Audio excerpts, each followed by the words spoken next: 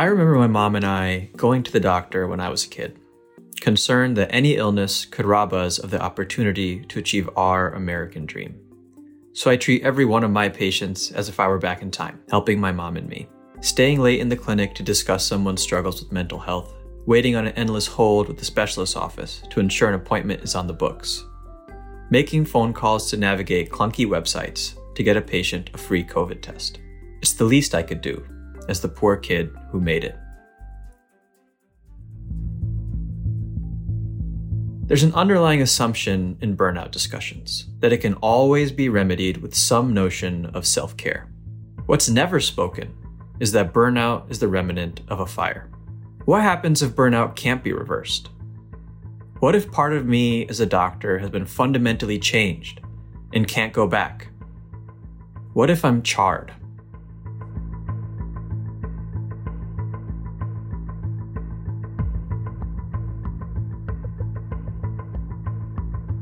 That was Sudhakar Nuti, a resident physician in internal medicine and primary care at Massachusetts General Hospital in Boston, reading from his first opinion essay titled, "I Worry That Burnout Can't Be Reversed and Has Fundamentally Changed Me as a Doctor and as a Person." I'll bring you our conversation after a word from our sponsor. Hi, I'm Angus McCauley, Chief Operating Officer at STAT. I'm here with Debbie Donovan, Global Head of Environment, Health, and Safety at Takeda Pharmaceuticals. Debbie, I've heard Takeda has made some bold environmental commitments. What are a few steps that the company is taking to reduce its environmental impact? Thanks, Angus. Takeda is dedicated to bringing life-transforming treatments to patients around the globe while working to create a more sustainable future. Last year, we became a carbon-neutral business. We focused on internal energy conservation measures and the use of green energy. We also invested in renewable energy certificates and high-quality verified carbon offsets. Still, we know there's more to do. Takeda is committed to being net zero by 2040 and working to reach goals we've set in the areas of water, waste, and product stewardship.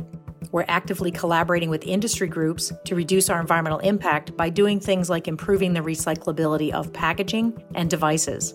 We'll continue our efforts to mitigate environmental impact, to create better health for people, and a brighter future for the world. Thanks, Debbie. For more information, visit Takeda.com. That's TAKEDA.com.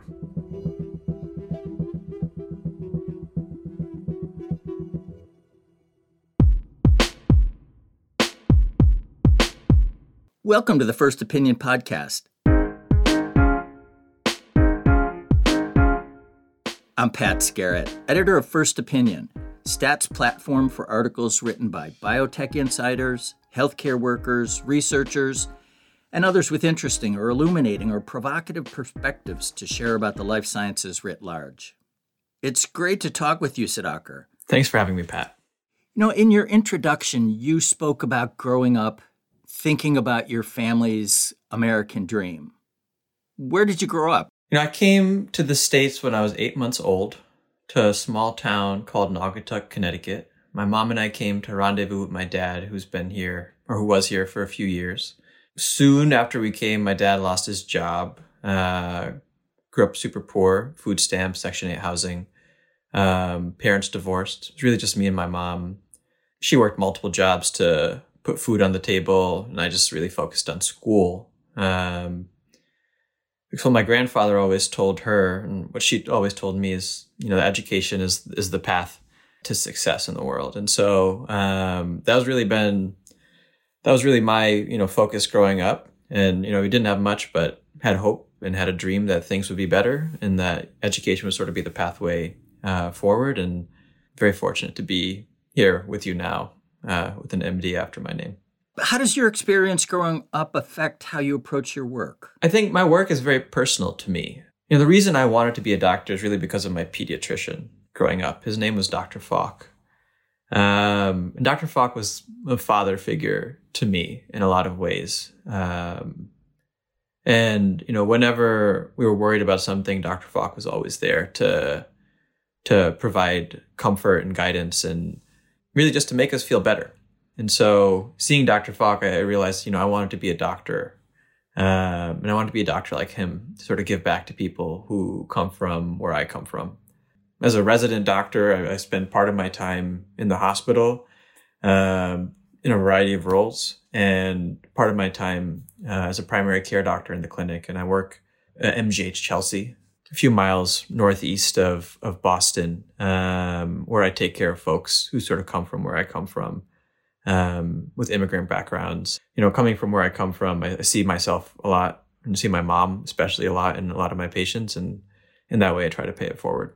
Chelsea was really whacked by the pandemic, wasn't it? Yes, it was. Yes, it was. It's interesting. In the beginning of the pandemic, I remember we had set up these tiger teams.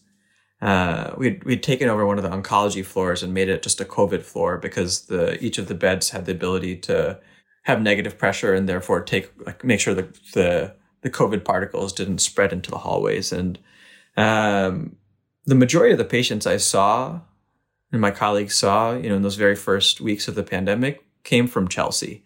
It's very clear that the pandemic hit Chelsea the hardest of anywhere in the state. And it's not just true in the numbers, but, in what I saw on the COVID floors and in talking with my patients, many of whom had COVID, many of whom lost their parents and grandparents and uncles and cousins and loved ones to the pandemic. And so it hit very close for them, to be sure. Back in 2019, you were named a Stat Wonderkind for the research you were doing at the time. And in a video, you mentioned a high school biology teacher as having helped you on the road to where you are today. I have a special affinity for high school biology teachers since I was one for 10 years. What was it that she helped propel you toward?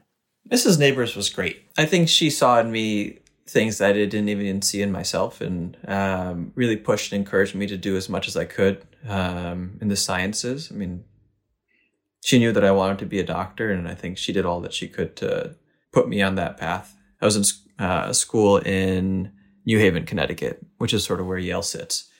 And over the years, Mrs. Neighbors had put together a program in coordination with the Yale School of Medicine and their anatomy program to have we, as high school students, sort of go to anatomy lectures and learn from the cadavers that the medical students were learning from. Wow, that must have been really cool.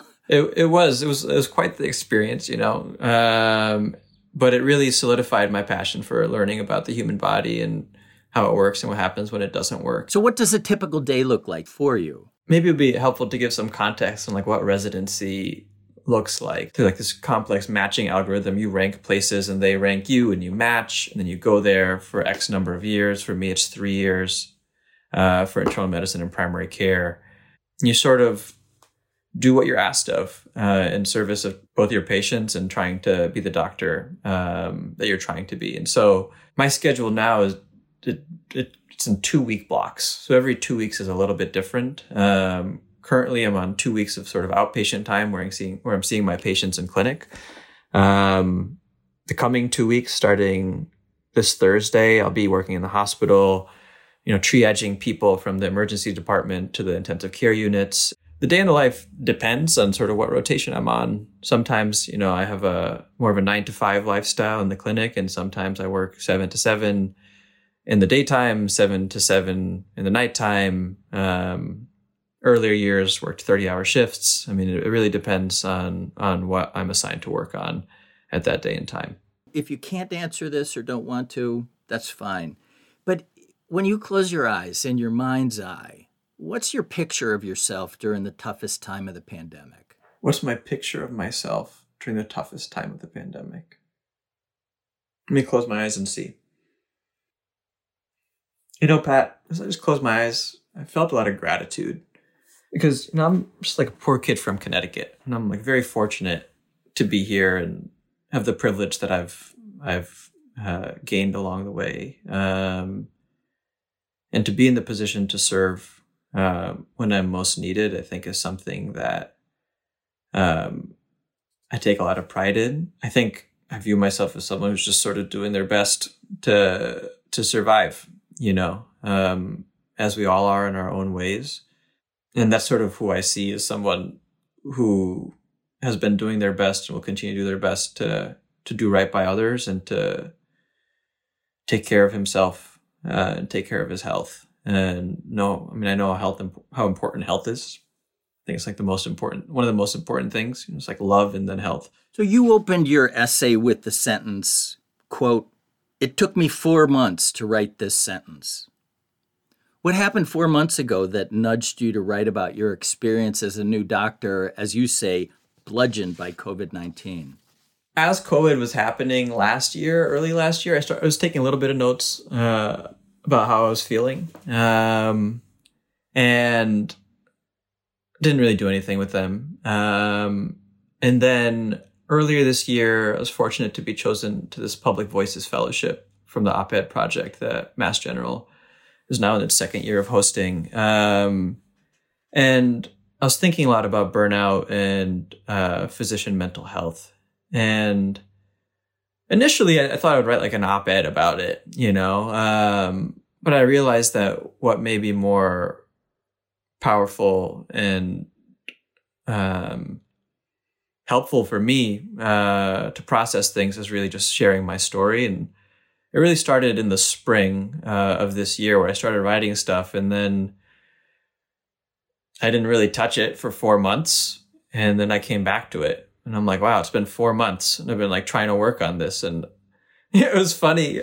One of my friends, I was telling him I was writing this thing, and he said, sounds like you're too burnt out to write about burnout, which is where that line in the piece comes from, is literally what my friend Christian said. And I was like, yeah. And as I came back to it, I'm like, wow, it took me 4 months to get back to this. And that's why I wrote, it took me 4 months to write this sentence, to really find myself in a place where I had enough capacity to put myself and my feelings and my thoughts on the paper and to work through it, to convey it to a broader audience. Well, convey it you did. I mean, you were descriptive and graphic, and you really worked with the term burnout in many ways, which was impressive, and I think it really conveyed how you were feeling. Was there one episode or situation that you said, holy geez, I'm burned out? Or was it an accumulation of things? My favorite thing of residency has been going to clinic. That's really why I became a doctor. And it's like the first time after all these years of training and working and doing research where I'm actually doing the thing that I want to do. And then a few months into the pandemic, I just didn't want to go to clinic anymore. And it's like, what the hell has happened to me? That's really what I was asking myself. Why don't I care about this thing that has really been the focus of my life for all of my adulthood and part of my childhood too. Really what's happened. And I think, there've been experiences in the hospital as well that have sort of reinforced that feeling, but it's really my relationship with clinic that made it clear to me that something was a bit different in how I was feeling and thinking about things.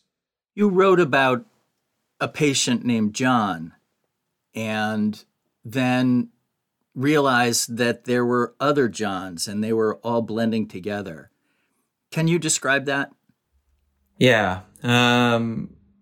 Well, this John, his real name isn't John, but this John, I think I took care of it. I think it was in May of last year, where we still really didn't have a sense of how to take care of people with COVID.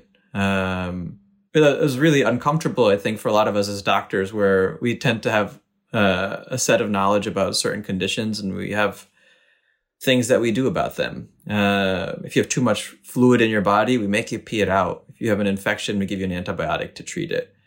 But with COVID, we didn't really know what to do. And so sort of this difficult situation where, we're trying to grapple with what to do. The patient was too sick to really contribute. The family's grappling with what to do. They were too afraid to even come into the hospital to see him, reasonably so. His sisters were elderly and obviously unvaccinated at the time, because we didn't really have a vaccine, maybe even development at that time. And so it was really difficult for all of us. He just got sicker and sicker and eventually passed. And as I was thinking about that, I was thinking about how many patients that we saw were just like that. And there's so many. I remember some of the patients I saw in the very beginning, in those first 2 weeks, but many I've forgotten. Many people in the ICU, we give family members phone calls, every day to try to update them. And it's terrible. It's terrible. It's terrible. It's like just incredibly tragic to say, we don't know when they're going to get better. They've been on the ventilator for a month. We're trying these things. The numbers aren't looking good.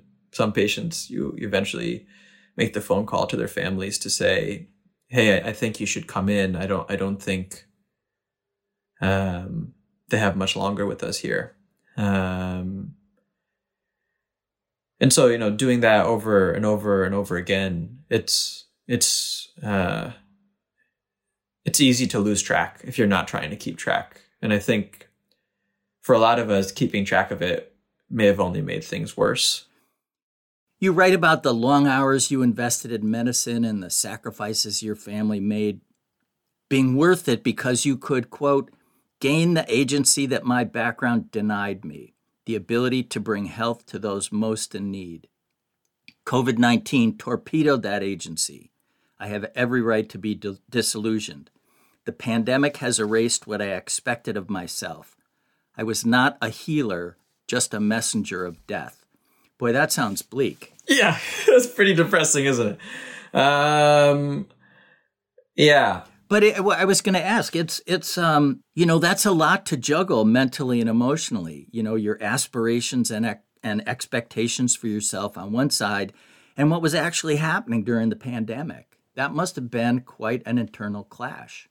Yeah, I don't think I was even aware of it happening. I think we were just in day-to-day survival mode. In the beginning, we'd be 2 weeks in the hospital. 1 week we'd be at home on backup in case one of my colleagues got COVID, and then we had to substitute in. And then 1 week sort of at home, but we were quarantined, so it's not much to do. You just sort of sit at home and read news stories about COVID, and it wasn't refreshing in any way. Yeah. You can't see your family, you can't see your friends. And so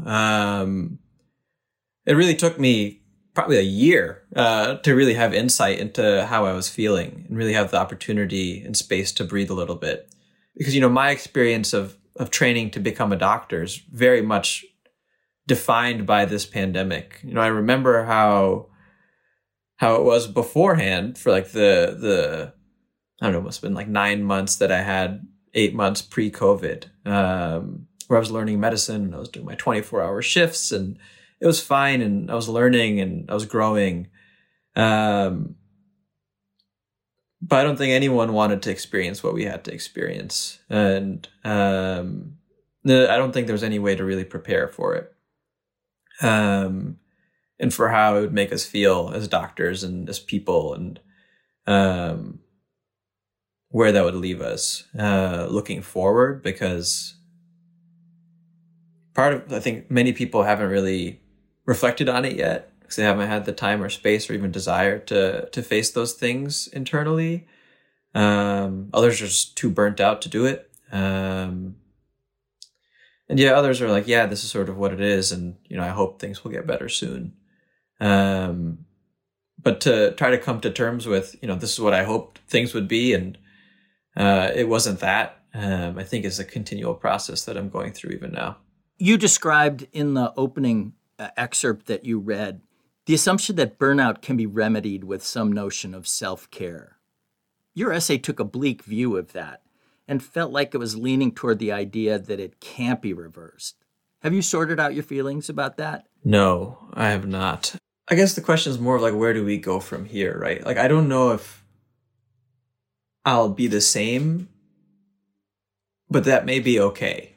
If there's just an opportunity to learn and grow and find a different, if not better version of myself, then I'll try to embrace that as the opportunity to do that. But I think it's hard, especially as a trainee who has like little autonomy over, what I'm scheduled to do. I'm someone who has my whole year is scheduled. I could tell you if you name the date, I could tell you exactly what I'm scheduled to do.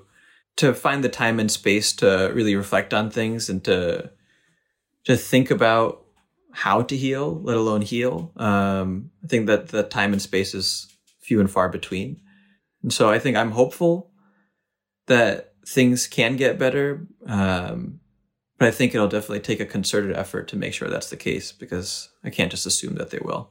Not long after your essay went live, I started getting emails about it from physicians and non-physicians. This has never happened before. One person wrote, and I'm quoting here, "I'm asking someone from STAT to reach out to him and guide him to find the help he needs to heal. He is drowning." How are you doing? I'm okay. I'm okay. I'm very fortunate. I have the greatest mom in the world. I have a great support system. I have a lot of good friends. I have a good primary care program director at Mass General who's reached out. I have a good mentor in my clinic. So I'm doing okay.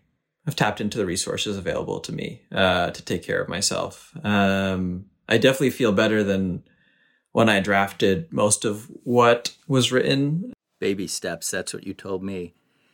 Doctors and other healthcare workers often have this "I can do it" attitude. Have you ever thought about seeking professional help for burnout or anxiety or stress? And would you even feel safe doing that? Or is there kind of a professional stigma in medicine around reaching out for that kind of help? That's a really good question. Definitely there's a stigma. I think it's softening. In the beginning of the pandemic, and even now, I have a therapist who I reached out to and was connected to, which has really been a boon to have someone to talk about through my feelings, which is why I feel like I'm in an okay place, and definitely a better place than I would have been if I didn't have her as a resource to help take care of myself. I think it's also hard. I think there's a lot of stigma around mental health. I think even if many of my colleagues try to get therapists and they're just not available. I think there's a mental health access problem that's prevalent across the country. Even if there are people, then we work these really weird hours where access becomes further an issue. And so it's hard. It's hard. And I think a lot of people are in denial or they feel like they don't need it. And I think for each person, their own, but it's definitely been helpful for me. You just described every day, every week being totally scheduled. That must really make it difficult for somebody in your position who wants to or needs to take a leave to regroup and refresh. There must be real pushback against trying to do that. I think it sort of speaks to what you brought up, this culture of, I could do it and I'll be okay and I'll just sort of push through it. I don't know if people needed to take a break, if they would even ask for it, or if they would feel comfortable doing so, which is really unfortunate. If you call out sick, one of your colleagues has to cover you. And so, different people have different thresholds for doing that. I mean, definitely if you're sick, you should call in. Some people are sick and they don't call in when they should. And I think that may be helpful for that moment that, someone on backup isn't called in, but it's not helpful for that person to, persist through their suffering, physical or mental or otherwise. I think part of it's a culture thing. And I think part of it, as a trainee, the schedule is hard and there isn't a lot of wiggle room anywhere, really. Well, I know you're not an expert on medical education and residency programs, but if you had the keys to the kingdom, Are there a couple things you do to change residency to make it more human or humane? The $1 million question, huh? I think like we talked about earlier, I think this, just like, COVID affecting Chelsea, there being, systematic problems. I think there are also systematic problems here that need systematic solutions. I think first, it's really a question of like, what do we value? This 80-hour work week thing is thrown out a lot. Like we shouldn't be working more than 80 hours a week, averaged over, 4 weeks in a month or a 4-week period. But what if the value instead was how do we maximize your training in the care of patients and your care of yourself with spending as much time in the hospital as you really need to do that? Making it less about trying to work a certain number of hours to get a certain amount of experience and more about thinking about you as a person and not just a resident.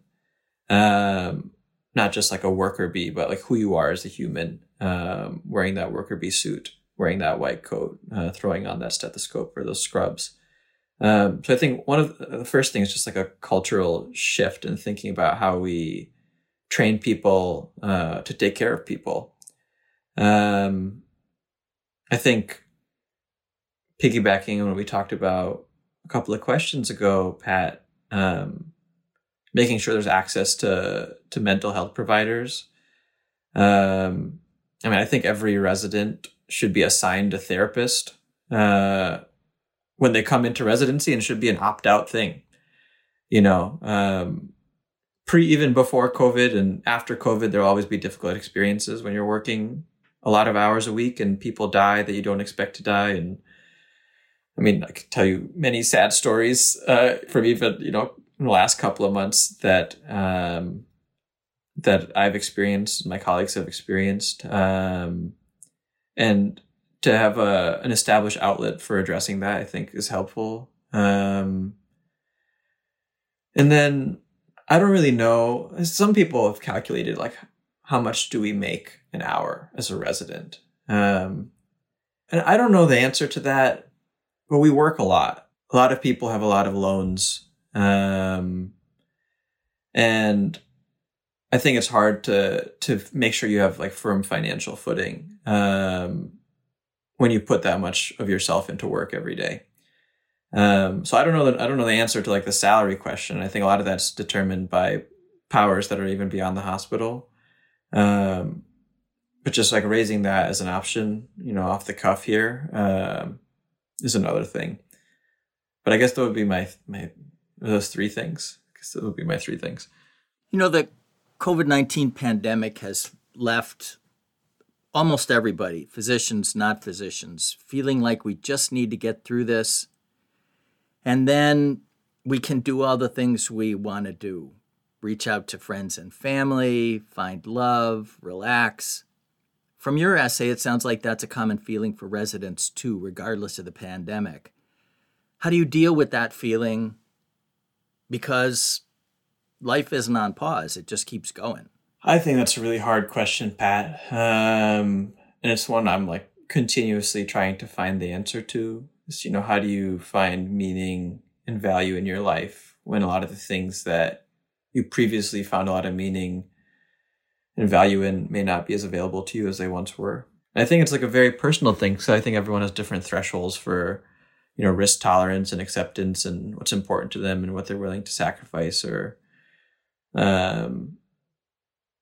put themselves through. Residents are humans, doctors are humans. We have the same, we're all humans, I don't think there's any difference there in how we think about and approach life and what we want and need. And I bet many listeners, are saying prayers and sending good thoughts that, unlike charred wood, burnout for you will be ephemeral and you'll be restored, though unquestionably changed. Thanks, Pat. I hope the same. Thank you so much for joining us today. Thanks for having me.